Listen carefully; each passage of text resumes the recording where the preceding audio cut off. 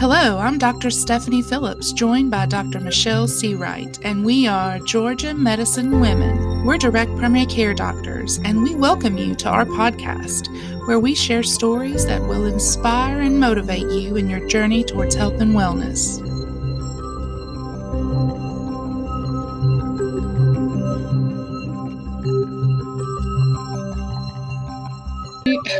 Welcome to our podcast, Georgia Medicine Women. We're so excited about this week. We have a very special guest, Dr. Michelle Cooke. She is a DPC, direct primary care doctor, located in Atlanta, Georgia. So we're going to talk to her today. And I'm Dr. Phillips. I'm here also with our amazing Dr. Seawright. Hey. We are now Dr. Cooke. I know you're a city doctor, so we're a little country up here. Are you okay with trying to get our medical mountain talk today? You want to try to guess it? I'm all for it. I'm all in. All right. So our word today is hack, and I'm going to use it in a sentence. Okay. Okay. Hack. I've been hacking all night long. What is hack? Hack means you've been coughing up the lower lobes of your lungs. There we go. Yeah. It's got to be the lower ones. Like, you got to get deep in there if it's a hack. That's right. Hacking cough. Like you've probably got pneumonia or pertussis, right? Exactly. That's the hacking cough. It's not that little sprightly cough. I love it. All right. Good job. I'm impressed. Good job. So we're going to jump right in and just go ahead and tell us a little bit about yourself, where you grew up, a little bit about your history, why you wanted to be a doctor, and tell us about your new practice that you just launched. Absolutely. So I'm originally from Boston, so I'm technically a Yankee to my Southerners, but I've been in Georgia since college. I came down for Spelman College, and I just stayed ever since. So Georgia's really been my new home. I've had all my adult life here. So I went to Spelman College, and then I went to medical school at Morehouse School of Medicine, also in Atlanta, and trained at Atlanta Medical Center. After that, I took a job with what was Tenet Healthcare under Atlanta Medical Center. They were doing outpatient practices, and I was a solo doctor there. And shortly thereafter, we got bought by a different health system, and they took over about 2 years when I was into my practice. And I stayed with them up until the end of 2022. Which was end up being about 9 years total, until I left and started my DPC. And in a few minutes, I'll talk about how that happened, because that's a very key part of the story. But that's my story here in Georgia. So even though I'm from the north, I love it down here. You know, I've had all my milestones, got married here, have my child down here. I love prancing through the Georgia mountains at least once a year. So I go up to Blue Ridge quite a bit. So Georgia's definitely my home. Well, we are officially dubbing you a Georgia Medicine Woman. So just know from now on, you are no longer a Yankee. So there you go. I love it. We have that power. Yep, we do. We sure do. Okay, we are now, we're not in the same room right now, but if I was in the same room with you right now, I would have my little stethoscope that I have, and I would lay it on each shoulder. You are now. And I'd be done. I don't know. I'm making that up. I'm just kidding. Knighted into Georgia medicine womanhood. I love it. Yes. But yeah, that's been my medical journey. And, I'm a family doctor through and through. I think I knew early that I wanted to be a doctor, or at least I think I do. I was one of those kids. I was smart in school, and so I was like, what do you do when you're smart? You know, you go to law school, you go to medical school. So I kind of was on that track for a while without really questioning it. One of the secret facts about me that a lot of people don't know is I was actually a Spanish major in college. So one of my loves was languages and Spanish, and I wanted to study abroad, and I got to do all of that. And I'm so glad that I did. And two things came out of that influence my life right now. One of them is that I think that learning Spanish has helped me with medicine in ways that I can never explain. What I tell my patients is that, I speak medicine and they don't, and I have to know how to translate that to them. So I think one of my superpowers in medicine is I know how to kind of translate medicine to my patients so that they better understand. Medical jargon can be very intimidating. And understanding language and learning how to read nonverbal cues and just really being able to understand communication has helped me so much on my medical journey. I think my patients I really appreciate it too. I think that's also why I probably was able to figure out the the mountain terminology today because coming from Boston, we don't say things like that. But I've had to learn to speak Georgia as well along the way. So the other piece about learning Spanish is that's the name of my practice. It's Sol Direct Primary Care, SOL. And Sol is the Spanish word for sun. And for me, Sol represents the dawn of a new day or the beginning of a new experience and a new horizon. And I feel like the sun represents just warming, healing light. We look forward to that every day. It just heals us and has such incredible properties. And I wanted my practice to be a healing light for the community. So that's where Spanish plays into my life and where the name Sol comes from. Oh, thank you so much for sharing that. Like, I was wondering how you named your practice, and I love how you weaved that part of your life into it. I love it. Yeah. So it's very reflective of me. And I really love too the medical what is the term you use? Medical translation. So like that's amazing. That's a new term I've never heard, but it's a thing. Like it's so important to do and being able to listen, but also being able. We always say, "Explain it to me in layman's terms." Right, right. I love the way you put that. That's awesome. I do too. Exactly. I really like that quote that you speak medical, and you can translate that to the ways that patients can understand it. I like that how you said that. It's good. Exactly. It has made such a huge difference in my ability to practice because, like you said, not everybody's medically literate, and even the most professional and most educated people don't necessarily have medical literacy. So when they start hearing about these myocardial infarctions and all this stuff, it sounds crazy. And I think you have to be able to translate in a way that your patients can understand. Yeah, sometimes I'll be talking to a patient and I'll say something and I just don't even know how to say it in a way that they understand. And I just get frustrated with myself. And I think sometimes I get in a rush and I'll just, and they have this blank look on their face and I know they don't know what I'm talking about, but you know what I mean? Like, it's really hard though. Like, how do you say certain things a certain way? And I just try to we just need to slow down and read those cues. I think that's so important. That's awesome. Exactly. That's right. You can always tell that you can do that in DPC. What are you gonna say, Dr. C? Right? As far as those cues, you can kind of see that either their eyes sort of glass over, or they get big, or they sort of start looking around the room. Right? Those types of cues can clue you in that okay, now you need to slow down and tell the patient this is what I'm actually trying to say. Right. Exactly. So I want to talk a little bit about my journey to DPC. I'm a family doctor through and through. I see pretty much every age group. I was seeing every age group up until I started DPC, and I'm now starting at age 2+. And I made that choice only because it can be a little tricky to manage vaccines and direct primary care because it's so dependent on vaccines are dependent on insurance reimbursement to make it make sense. And we don't take insurance in direct primary care. So I'm still figuring that piece out. And because little children really need their vaccines, I've opted not to take them in my practice right now, but I'm hoping that won't be forever. But I was enjoying my career because unlike a lot of doctors who were in the city, I was still seeing pretty much full spectrum.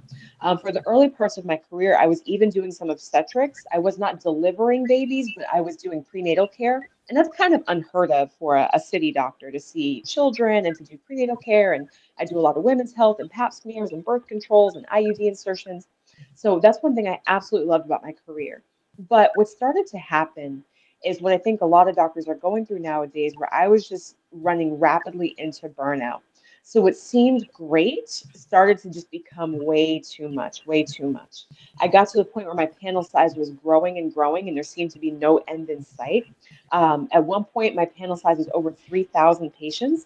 So for context, they say the average primary care doctor probably should have more than 1,500 to 2,000. So I was well over that.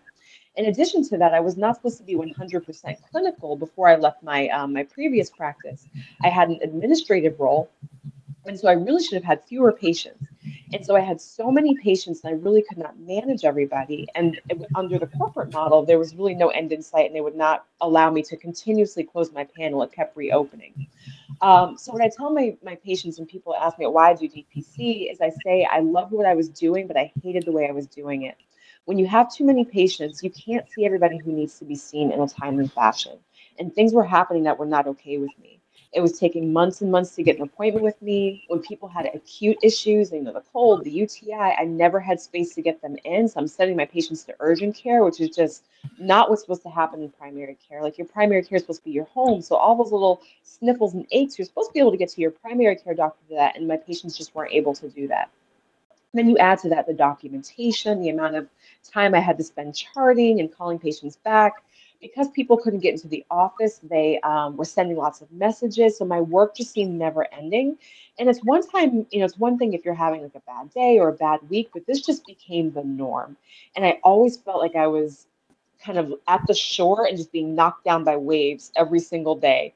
And it was just everything in me to get up fast enough before I got knocked down again, and just praying I could get to my feet before I was just swept out to sea in this world of just this ongoing demand of care that I could not meet the needs for. I learned about direct primary care actually from Dr. Julie Gunther. She came to a Georgia Academy of Family Physicians meeting years ago and talked about starting her DPC. And I was like, oh, that sounds amazing. That's exactly what I want to do, but I just was not brave enough. Fast forward, I knew that I was in trouble. I knew that I had more work than I could handle, and I did not see a way out of it.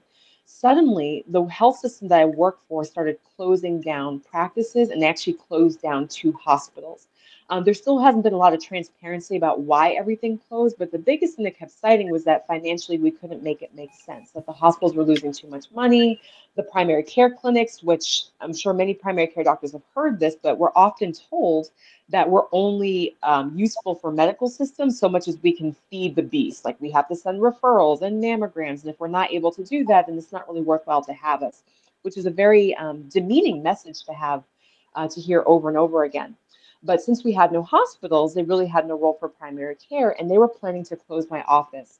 I actually got a termination letter for my position saying that, this office is closing. You can no longer stay at this location. You're welcome to stay with this company and go to a new location, but you can't stay here.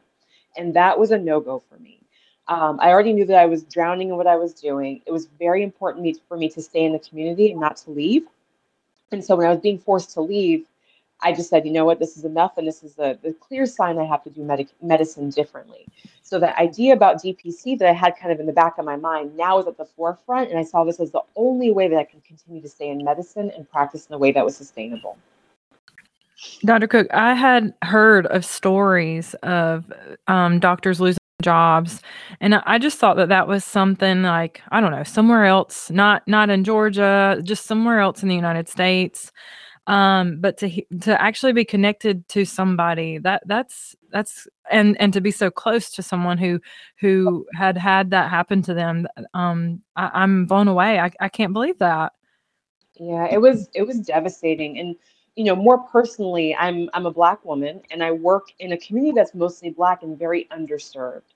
And so there was a lot of controversy about closing these locations because I lost the job that I was supposed to have, but I was going to be rehired to go to a new community. And the idea of leaving a community that essentially raised me, I mean, it's right outside of Spelman College and Morehouse School of Medicine, and I had really committed my time to being a part of this community and trying to help close health disparities. The idea of bringing my talent and my services to another place that I'm not going to say doesn't need it, but wasn't really my community, never sat very well with me.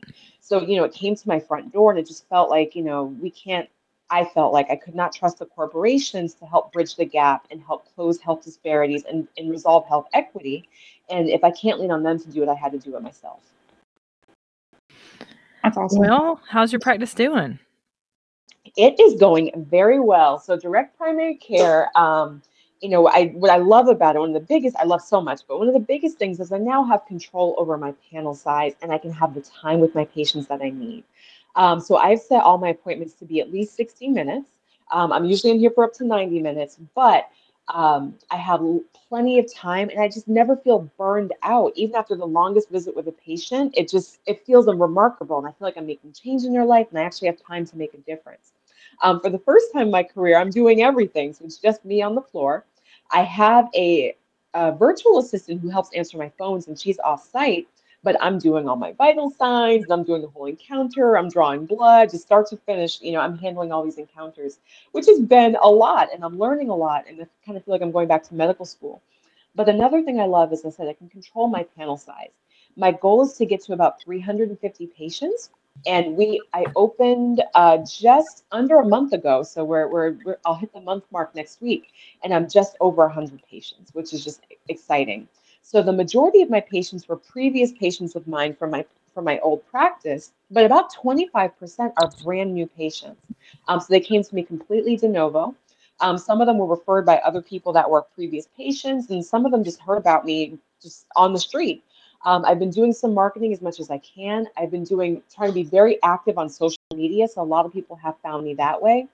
I also did some community events. So I did a talk at the library about my practice, and that gained some community traction. And the need for good quality primary care is just so high that I think it helped bring new patients my way. So I have plenty of work cut out for me for the next couple of weeks getting all these patients onboarded, but the response has been great. And for the first time in a really long time, I'm excited about medicine and not exhausted by medicine. I feel like I felt exhausted every day, just feel like I had to dredge through the day. I love those like small magic moments I get with my patients before, but overall, medicine was draining me much more than it was filling me, and I just felt like my time was limited.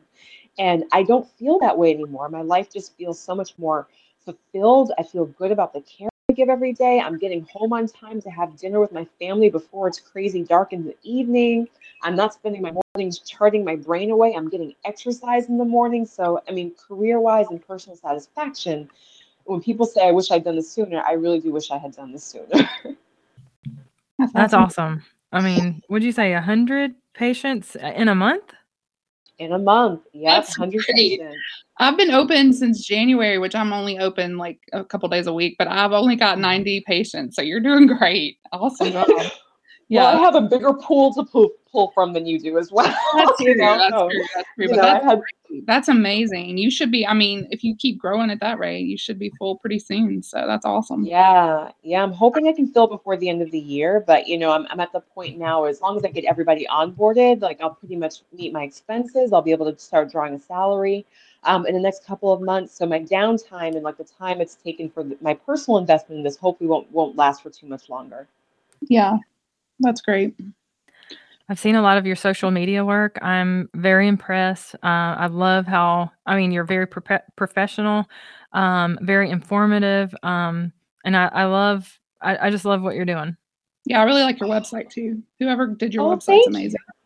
It looks really Thank you good. so much. So it's been a real family affair. That's been a fun part of this too that I just didn't expect. So my in-laws, I have several sisters who are in-laws, and one of them's a photographer, and she did all my brand photos. Another one of my sisters has been a model in most of my photos. So there's a young lady that you see in there who's my other sister-in-law. And then my third sister-in-law does a lot of graphic design and marketing, and so she designed my website. So it was fun to be able to tap into like the family resources and bring this family girl power together to create this great product. And I feel like they've been excellent with me and kind of giving me feedback. I really appreciate what you said about my social media because I find it fun to do, but very, very challenging. I'm not a natural social media person. Just last night, I put a post up yesterday, and my sister-in-law, the one that did the website, was like, Michelle, you don't have your website on your Instagram page. And I don't even know where to put that. She's like, but people are asking how to get in touch with your practice. Like, you need to put that information out there. And I still, I'm learning as I go. And I think my mindset has just been, put things out there, and then you'll see what needs to get fixed when it comes back to you. That's exactly what's happening. So it's kind of just been this continual process of like, try something new and see how it lands. Try something new, see how it lands. And that's kind of helping me refine the process. And it's getting a little bit easier with time, but it's definitely challenging. But I love feeling free again, that I can share my thoughts with patients. I don't have fear of like a corporate system saying, hey, we're going to shut down your social media because that's not in line with our blah, blah, blah. Like that's not existing anymore. So it's so nice to be able to connect with my patients, with the community from my heart without fear of repercussions. So as you grow, because you have a goal of 350 patients, and you have a virtual assistant and yourself as the person with all the hats. Do you plan on hiring anybody else, or is it your vision to kind of do everything? My goodness, I'm so glad you asked. And especially since I'm speaking to my Georgia medicine women, it is definitely my intention to grow. And I'm not sure how big, but I think like most docs who end up in DPC, a lot of us have just been very burned out. And most of my colleagues in medicine are just not happy. And many of my peers I feel like they've just kind of been watching me. They're like, let's see what Michelle Cooke does with this. And if she survives, maybe we can do it too. And Yep. so I think I've kind of been like the test in the community, like, can this really work here? Can it really work in this community where people don't want to pay additional for their health care? Like, can she make it work? And so I feel very motivated to make it work. And once I get to my goal, I would love to bring on other like-minded doctors with me.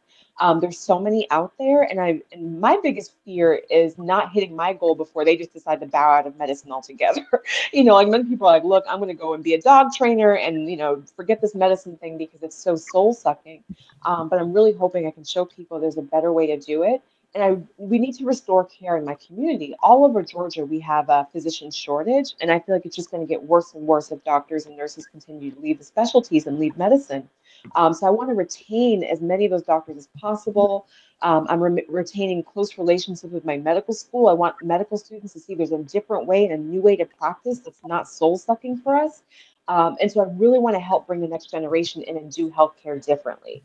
So to all my Georgia medicine women that may be listening, if you are interested, please holla at your girl, because I definitely want partners in the future, people who really want to practice medicine that's patient-centered, but also not at the expense of their own well-being. So in this early stages, I feel like I found a way to do that. Hopefully I can keep this momentum going, but I'm very motivated to grow and to bring more people with me.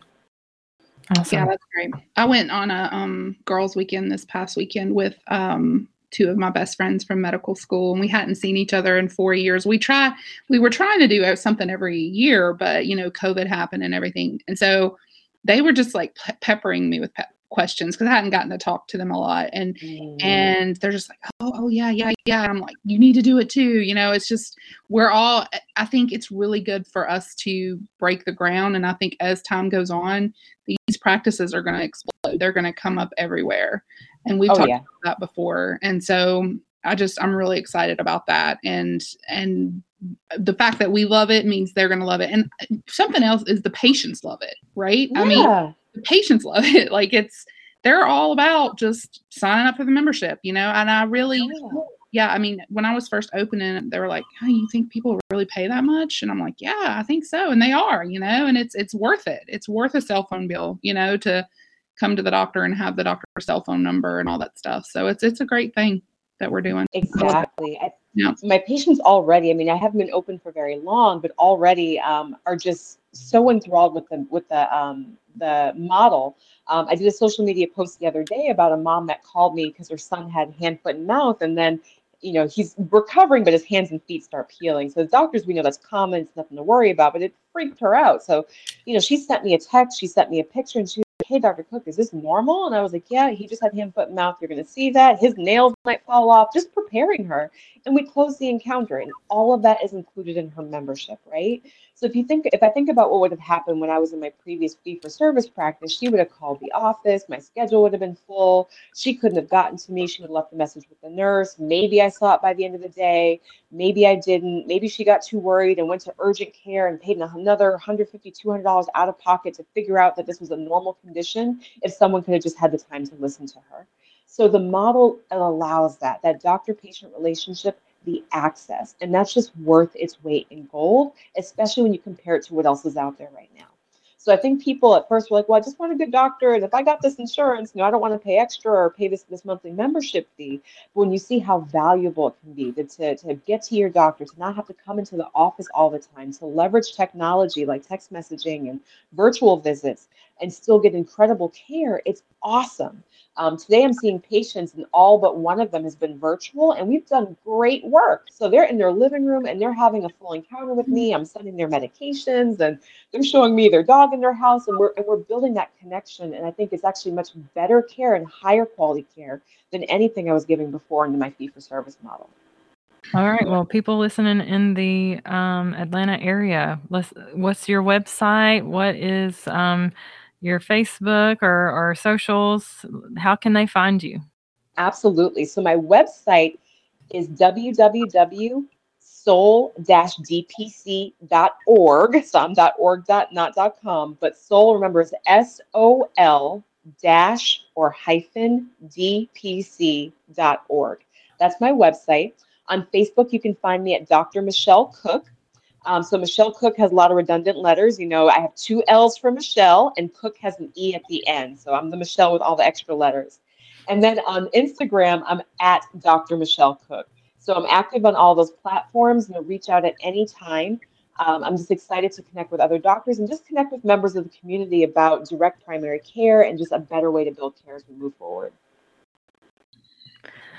Well, thank you so much for coming on, Dr. Cooke. Lots of good information, and I really hope that your practice continues to grow. Thank you all for listening to the podcast today. If you would like to give us more suggestions on any other podcast, things that you want to hear, you can contact us at georgiamedicinewomen@gmail.com or our Facebook, Georgia Medicine Women. And we'd love to hear any suggestions you have, feedback. Give us some reviews. We need and love all to see all those things. Yeah, we need some more medical mountain talk too. So I'd love to send it to us. Questions come in about some translations from you guys. So send us some words, and thank you for tuning in.